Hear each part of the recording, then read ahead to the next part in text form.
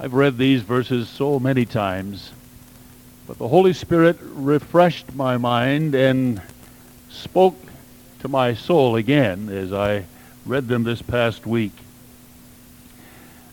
The disciples, it seems, struggled with a particular kind of difficulty, even in the midst of ministry from the Master. It was the Lord speaking to them. And the problem that they struggled with from time to time was being able to pay attention to what the Lord was saying. I think that it was a problem reflected through the Gospels, not just in this particular text, but several others that we'll identify together. Even when the Master was ministering, they missed the message. And also at an occasion just prior to Jesus going to the cross, speaking to his disciples concerning the events that would take place, an audible voice from heaven came. Some said it thundered. Others said an angel has spoken. But they missed the message. They did not discern, understand, or profit from the word of the Lord. Numbers of people last week, both young and old, some at the retreat and some at the altar, received the infilling of the Holy Spirit. And I believe that it's necessary that there be continuing, ongoing, practical ministry that take place following that experience. That it is an initial opening of a brand new room of opportunity to walk through. It is not the climax of our Christian experience, but it is in fact the opening of a brand new realm of operation, and does in fact have very practical purposes for our lives.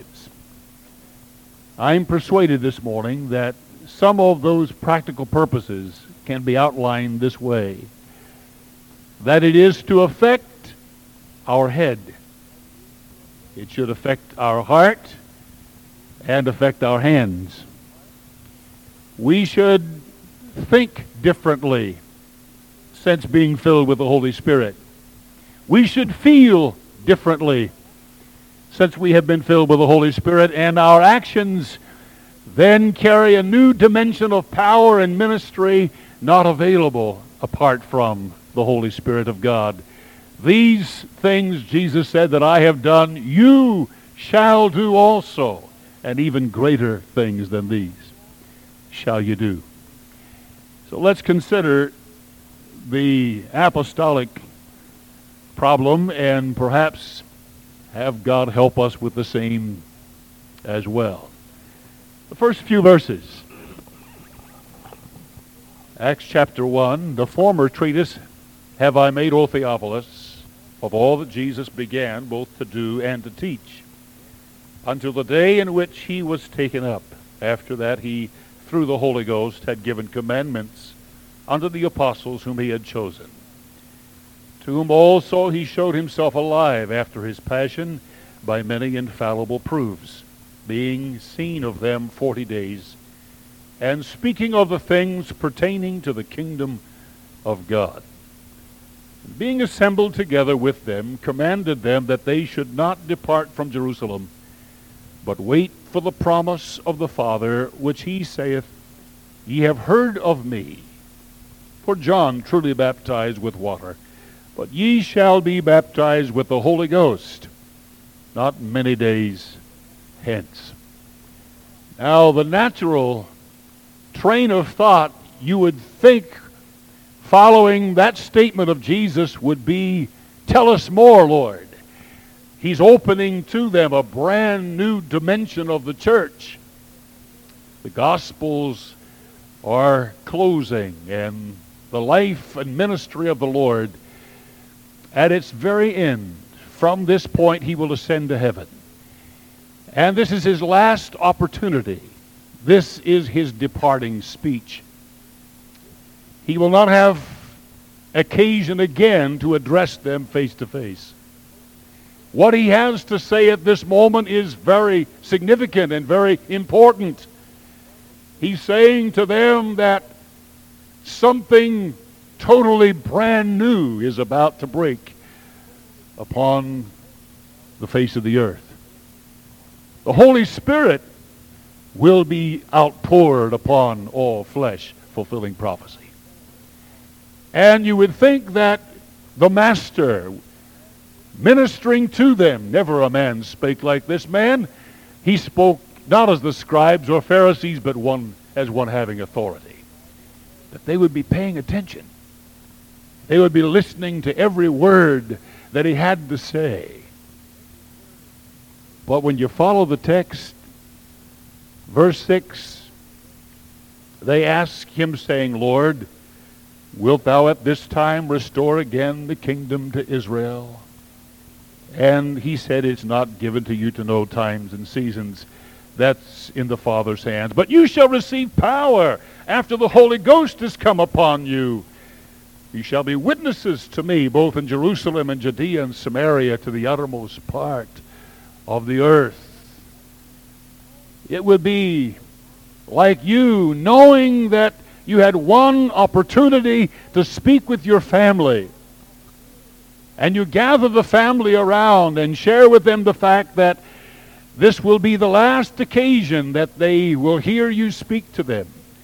And you're pouring out all of your philosophy of life and instructing them what they should do at this moment. And they look up to you and say, how about those Mets? Who do you think will win the World Series?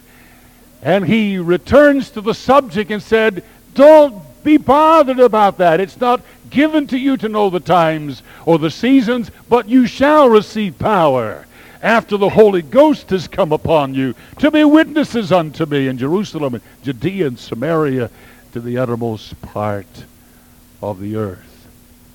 They missed the message. They weren't paying attention. There was some preconception, predisposition in their mind about a kingdom that would be set up, and that somehow maybe at this point in time Jerusalem might become the center of all political, economic, and military power, and they might inherit places in the kingdom. They missed the message of the Lord. Can I say to you that one of the practical values of being filled with the Spirit is that we begin to think the thoughts of the Lord. And the fact that this is supernatural. I'm sure you've read from Isaiah chapter 55 that states, for my ways are not your ways, saith the Lord, neither are my thoughts your thoughts. For as the heavens are high above the earth, so far are my ways from your ways, and my thoughts from your thoughts. There is a great disparity between the thoughts of God and the thoughts of men, the plans of God and the plans of men, the strategies of God and the strategies of men. For there is a way that seems right unto man, but the end thereof is the way of death.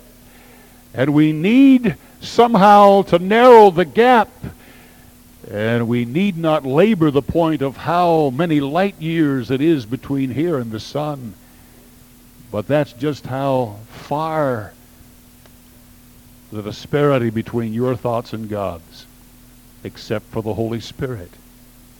I'm glad that it's possible for us this morning that we can obey the scripture that says, let this mind be in you, which was in Christ Jesus. Amen? And that we can be carnally minded, or we can be spiritually minded. Romans says to be carnally minded is death, but to be spiritually minded is life and peace. We can think the thoughts of God.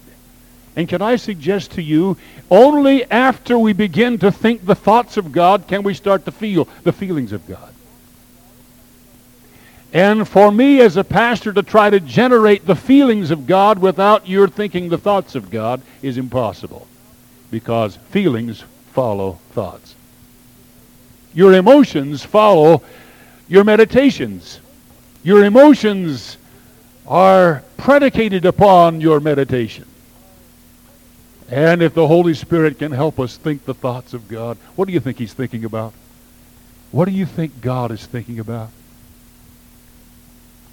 What do you think's on the mind of the Lord today?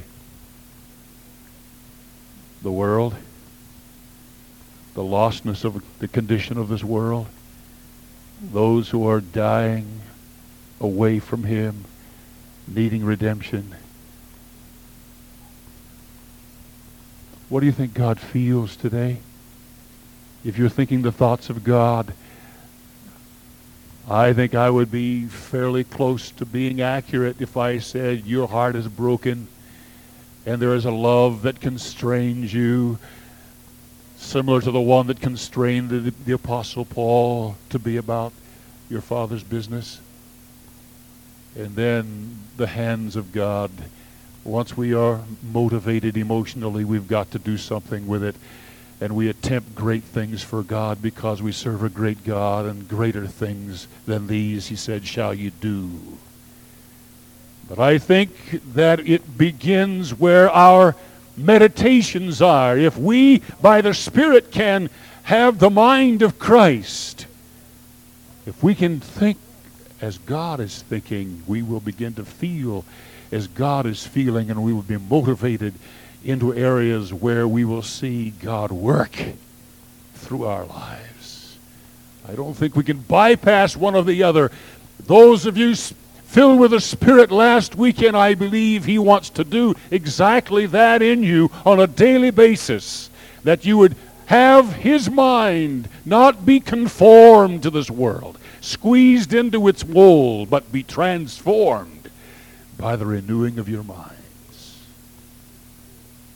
And as far distant as that is from heaven to earth, that distance can be spanned by the Spirit so that we can receive the thoughts of God. If you would agree, say amen. But the disciples missed the message. It seemed to be a consistent problem. Turn back to Mark's Gospel, chapter 10, and look with me from verse 32. Mark 10:32.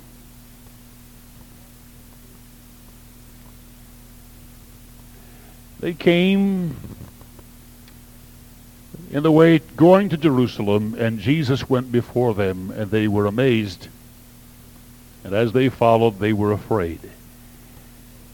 And He took again the 12 and began to tell them things that should happen to Him, saying, Behold, we go up to Jerusalem.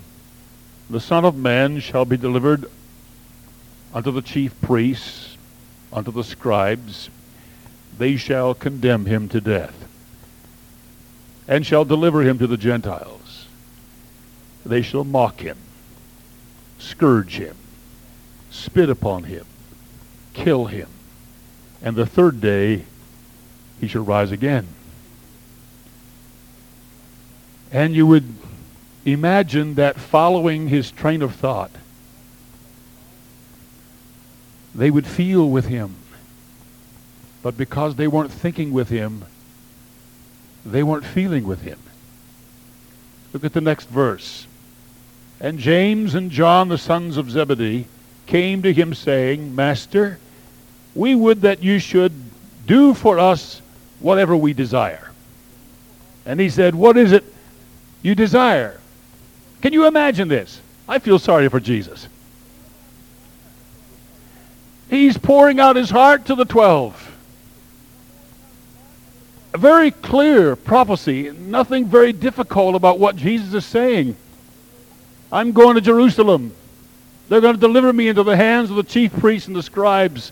They will deliver me into the hands of the Gentiles. I'm going to be scourged. I'm going to be spat upon. How accurate the prophecies of Jesus were fulfilled in just a few hours. Just a few hours. And they're going to deliver me up to death. And after I'm dead, I will raise from the dead. Now that's some dynamic stuff. But they missed the message. No wonder they were confused when it all happened. They scattered and fled. They had missed it. Not because they hadn't been told, but because they weren't listening. It would be like you gathering your family together as the head of the house and setting all the kids down and saying, now, I've just come from the doctor. He's diagnosed me as being terminal. I've got terminal cancer. I'm going to go to the hospital and they're going to operate on me, but I'm not going to make it.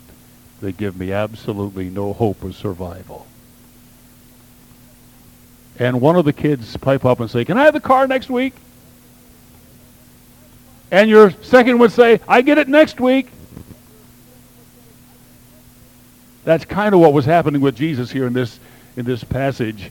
He was saying, I'm going to go to Jerusalem and I'm going to be delivered into the hands of evil men and I'm going to be spat upon and scourged and I'm going to die. Can I sit on the right hand of power? I'd like to have the left hand of power. You see, they weren't thinking with Jesus, so they weren't feeling with Jesus.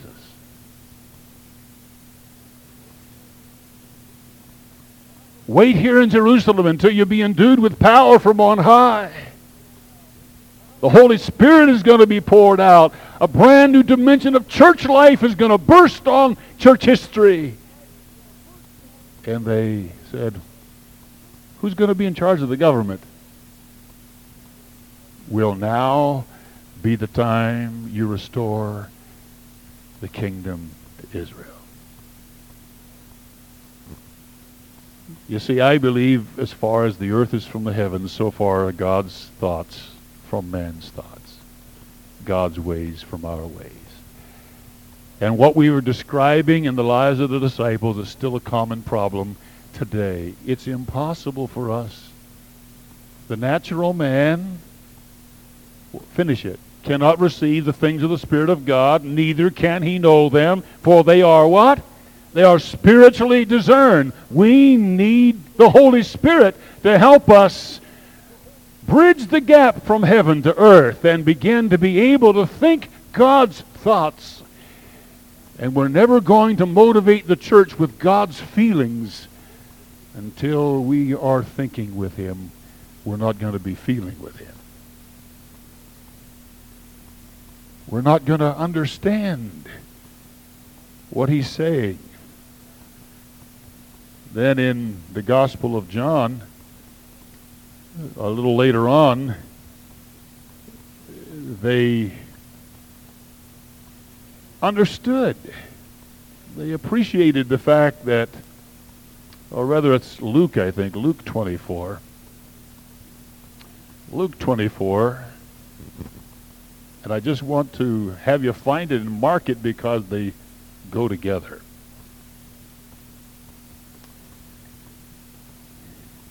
First 6 verses or so.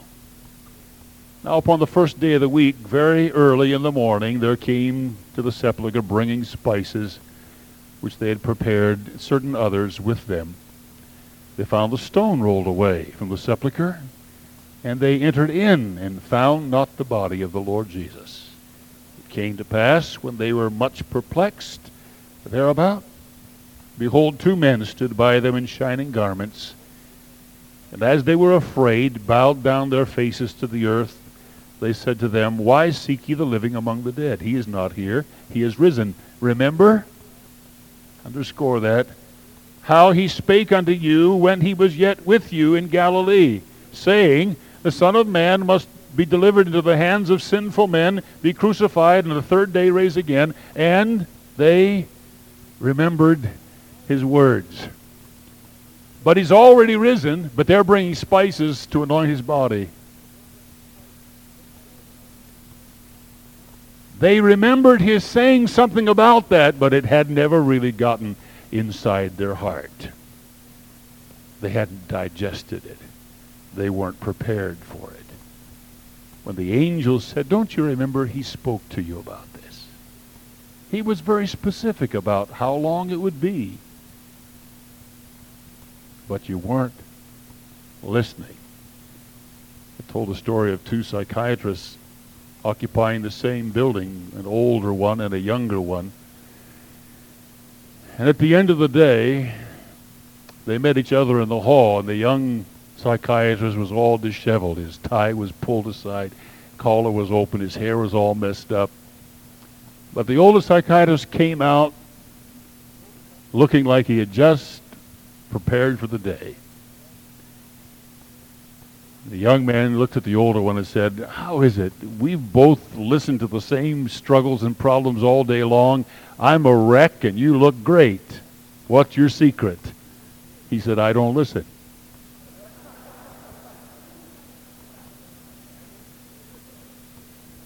I don't listen.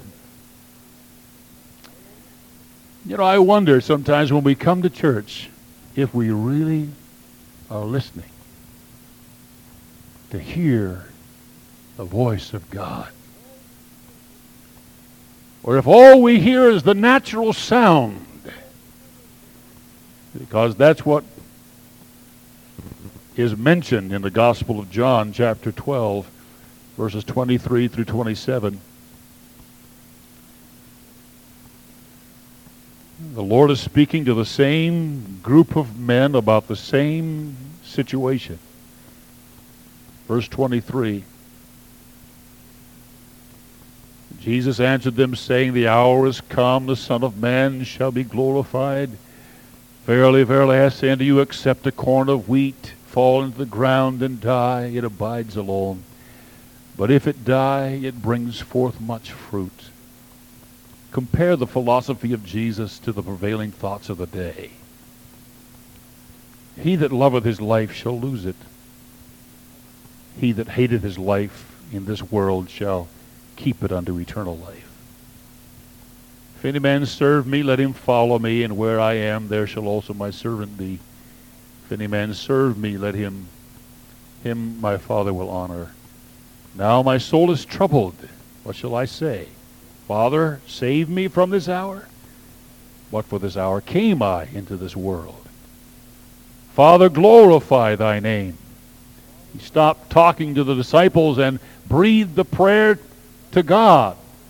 Father, glorify thy name. Then came a voice from heaven, audible voice, saying, I have both glorified it and will glorify it again. The people therefore that stood by heard it, said that it thundered. Others, an angel spake to him. But Jesus answered and said, This voice came not because of me, but for your sake. He said, I didn't need to hear an audible voice from God, but you did. Some only thought it thundered. They didn't get the message. An audible voice from God. Naturalists that have a natural explanation for everything that happens. Let me suggest to you some of the things you attribute to nature has been God speaking to your life this week. If you only had the capacity to understand what he was saying. There is more going on in your life than thunder. God has been speaking to you amidst the natural circumstances of your circumstance this week. I believe there's more than just thunder. But if we don't have an ear to hear, it just sounds like thunder. It just looks like natural events. How many are persuaded with me that all things work together for good to them that love God? He is at work in our lives, and I believe he communicates sometimes through circumstances. Thunder. Naturalists, there's nothing supernatural. Everything's just explained as being routine. Then there are the mystics. It was an angel that spoke. And they're just as wrong as the naturalists. You can't give a spiritual meaning to everything that happens. How many know sometimes it's just the pizza before you went to bed? And there are natural explanations for some functions. But the voice of God being heard, uplifting the Lord, speaking of Satan being defeated in Calvary and the power of Calvary. Clear message from the Lord, but they missed it. And I'm persuaded there are times that we're feeling the way we do because we're thinking the way we do. And we're acting the way we do because we feel the way we do. And there's a chain reaction here that I trust the Holy Spirit will help us to start thinking the thoughts of Jesus. And when we start thinking his thoughts, we're going to start feeling his feelings. And as we are motivated by his love and his feelings, we're going to do his works. It will affect our head. It'll affect our heart, and it'll affect our hands. This Holy Spirit experience is not just a denominational category, but I think it's the key to successful and effective Christian service. If you believe that, would you say amen with me? Hallelujah. Let this mind be in you. Holy Spirit, give us your strategy. Oh, I'm persuaded, church, if we thought the way God thinks, we would try some things that seem strange to the world's way of thinking. And to illustrate this, it comes to my mind of Naaman, who was a leper. And he got the message that somehow there was someone back in Israel who could bring cure to his incurable disease. So he decided he would go to the prophet's house. And when he arrived and knocked at the door, the prophet sent a servant out to answer the door and said to him, "You go down, jump in the creek, and dip yourselves 7 times. And the man got so mad, turned his chariot around, said, "Behold, I thought," that's the problem right there. "Behold, I thought he would come out, strike his hand on my disease, call upon his God, and I would be healed."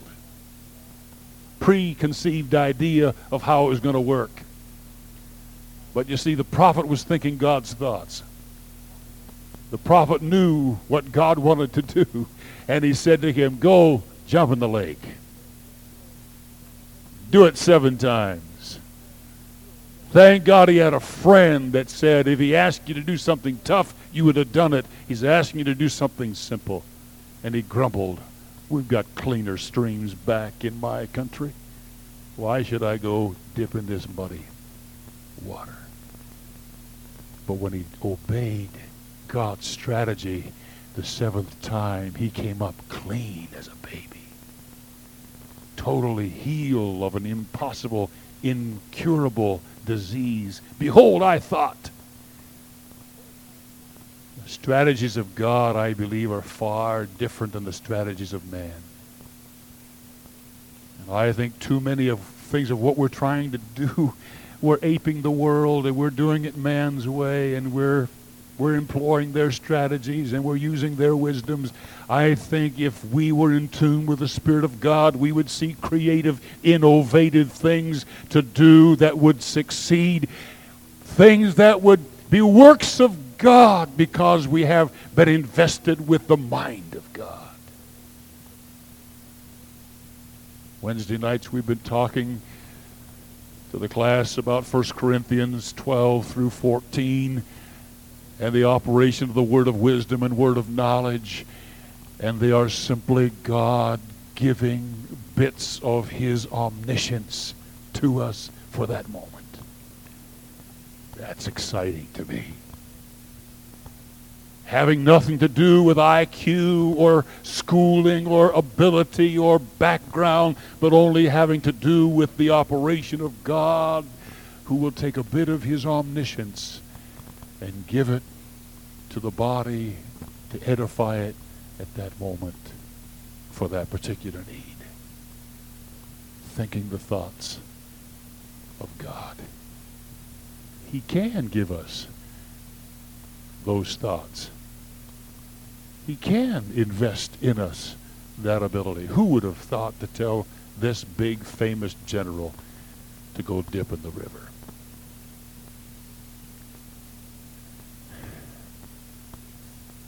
The Lord.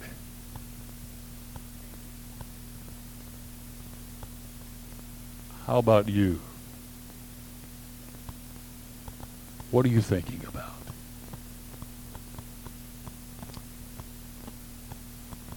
Depending on what you're thinking about, I'm telling you what you're feeling. Because that follows very closely on the heels of meditation. And then whatever motivates you, you're moving in the direction to do what you're motivated to do. Oh God, let the mind of Christ, let me think with you, let me feel with you, let me work with you. Father, take this piece of bread this morning and nourish us with it. Help us, Lord, that we would seek the face of God and that we would be open to the strategies of the Spirit of God. And we look back over history and we see those who had the Word were not prepared when Jesus came the first time. Oh, they could quote the prophets. They could tell the king where he was to be born, what city he would be born in. But they didn't go and discover him. These disciples were not really ready, understanding the great visitation that was about to take place.